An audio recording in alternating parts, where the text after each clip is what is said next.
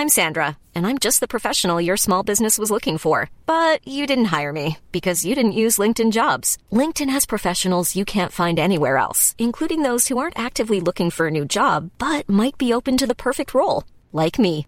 In a given month, over 70% of LinkedIn users don't visit other leading job sites. So if you're not looking on LinkedIn, you'll miss out on great candidates like Sandra. Start hiring professionals like a professional. Post your free job on linkedin.com/people today.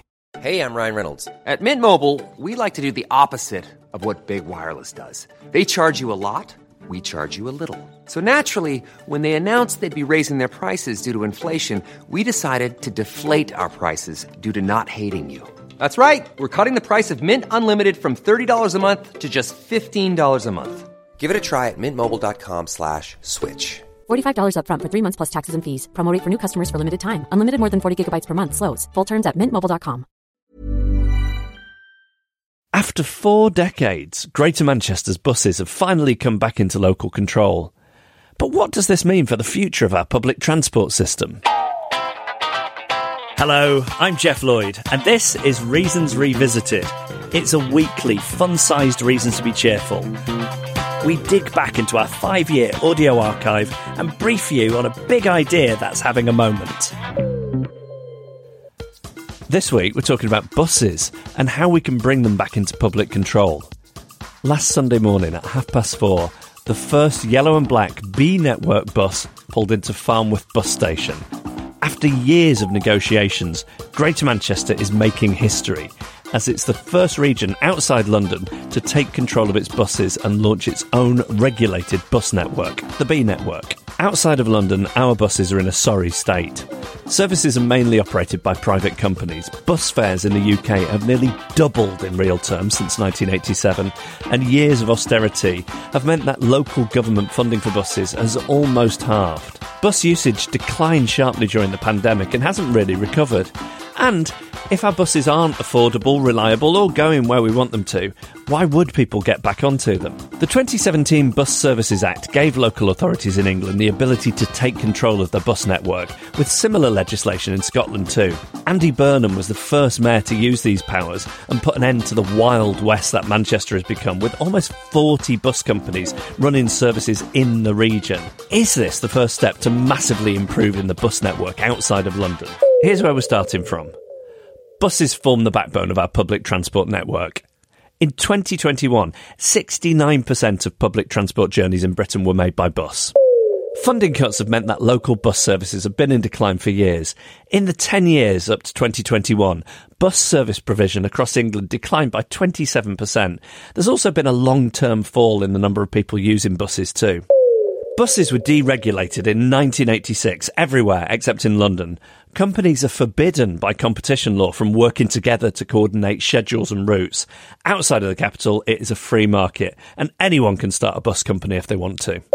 What would it take for the rest of Britain to move towards a regulated model?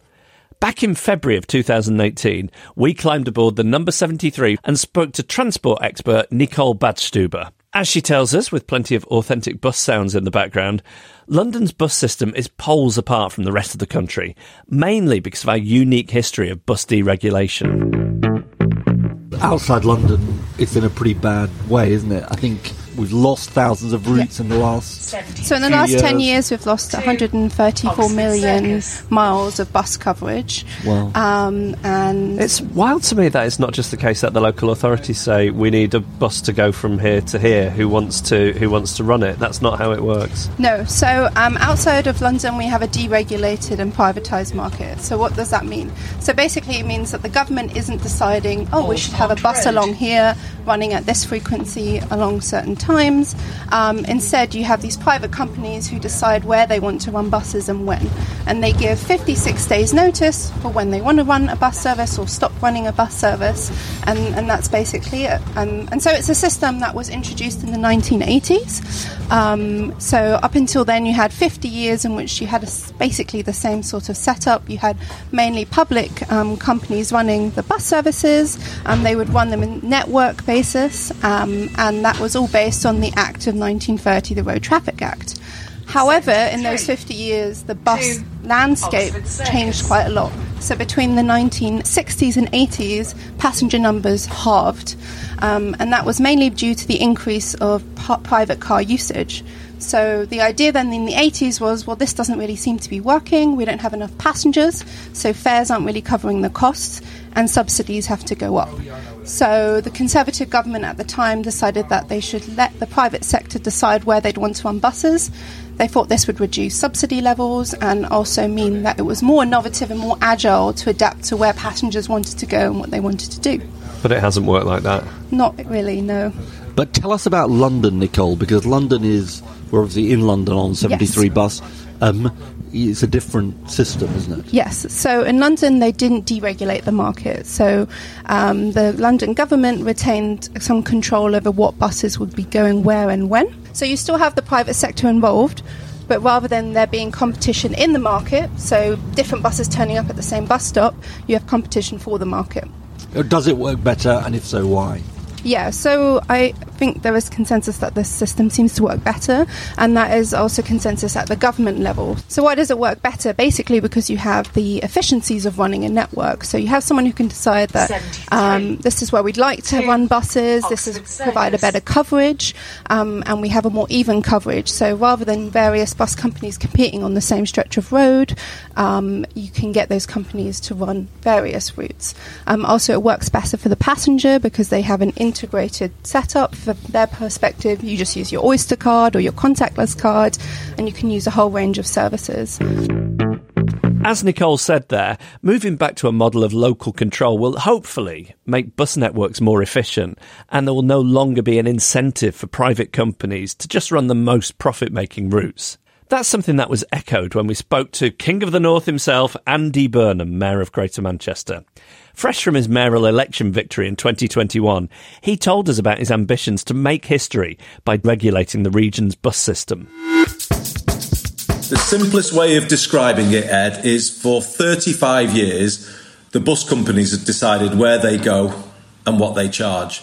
So you get that situation of Oxford Road, buses nose to tail, can't move for queues of buses, but then in a more isolated estate, nothing at all. So the simple change is we decide where buses go and we decide what buses charge. And this isn't just about buses, actually, because when you can set the fare structure, you can then integrate buses with Metrolink, our tram system, and then you can have that London-style principle across the system where people can catch a bus and a tram and it only be paid for as one journey. Whereas at the moment, if you are travelling on a bus and you get off and you get on a tram, you pay again as a new customer. So the cost of public transport just racks up here. And as I say, way more expensive than London. So look, you've been working on these plans for a number of years. How difficult has it been to get to this stage? It's been a very long journey for Greater Manchester. So in the negotiations over devolution, Ed, George Osborne's big ask was he wanted a mayor for Greater Manchester. And the big ask from Greater Manchester was we want the power to re-regulate the buses. And basically they did the devolution deal on that. You take the mayor, and if you do, I'll give you the power to re-regulate the buses. The leaders of Greater Manchester are very fond of telling me that my only function in life is to re-regulate the buses because that's why they accepted a mayor of Greater Manchester. So I know what's required of me, and we've worked very, very hard to get to this point. And to be clear, Andy, it will still be private companies running the buses, but you'll be controlling the routes, the service, the fares and so on. So yes, that's right, Ed. It's public control rather than public ownership because the Bus Services Act ruled out public ownership. But I think there will come a moment, won't there, where bus companies won't step forward to run services in certain areas, and I think they'll have to open up, I believe, to public ownership or not-for-profit ownership. I think there is now a general recognition that the free-for-all in transport just does not work whatsoever, and there's a line been drawn under that, and not a moment too soon. Still to come, will other regions follow the example set by Greater Manchester?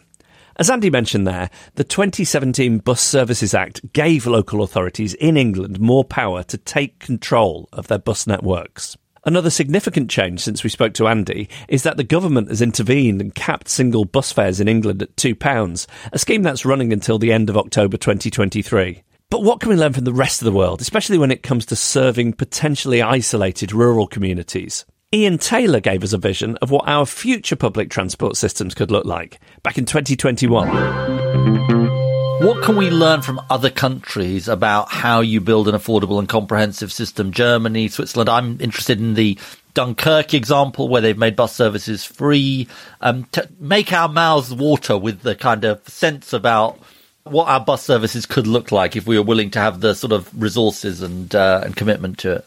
We have lost the vision that is taken for granted in many European places, that you should have a public transport system which is almost part of the sort of richness of life, part of the planning of your city. The Swiss public transport system is probably the world-leading example. In fact, in most of Switzerland, if you're a small village of over 300 people, you are, in law, entitled for bus service every hour.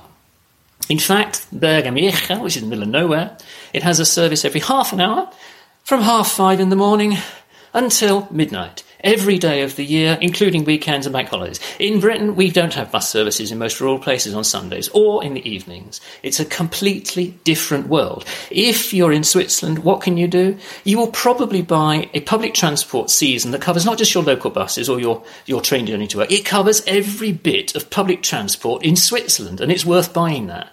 I haven't yet come to the business of free public transport, and of course it sounds, doesn't it, absolutely mad. But loads of places have done it. This isn't kind of one cranky idea in one town that's about to go bankrupt. There's 100 plus places around the world that are doing free public transport. You could go to a whole country now that's got free public transport. Luxembourg decided earlier in 2020 it would have completely free public transport.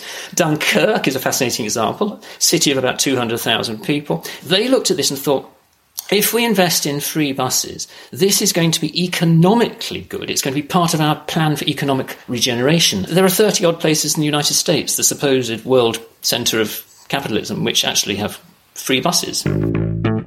Ian Taylor there, telling us about Switzerland's world-class public transport network and some other parts of the world that have made their networks free of charge.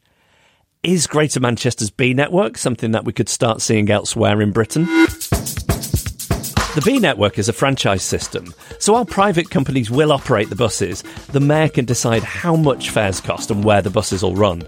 Sunday was the first milestone in that journey, with buses running in Wigan, Bolton, Salford, parts of Bury and a bit of Manchester. B network buses will be rolled out in the whole of Greater Manchester by 2025. A total of 175 services are due to go live, and 50 new electric buses are operating, with several hundred more to be delivered over the coming years. Services will start earlier and end later in the evening, and will be better integrated with trains and the tram network. If you're travelling on the tram and the bus, your ticket will be 20% cheaper than before. Local campaign groups such as Better Buses for Greater Manchester have played a huge role in holding the mayor's feet to the fire and making the case for regulating the bus network over the years. It's been a priority of Burnham's ever since he was elected as mayor, and since then there have been 2 public consultations and a judicial review. It's not been easy, but Greater Manchester has genuinely made history by taking its buses back into public control. So where does this go next? Other regions are starting to look into how to make this a reality in their area. Residents in the Liverpool City region are being consulted on plans to reform buses, and a similar franchising model to Manchester's has been deemed the preferred option in West Yorkshire. But it's expensive.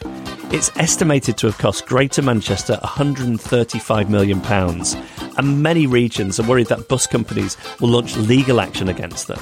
But we shouldn't forget that buses will be central in getting the country to net zero too.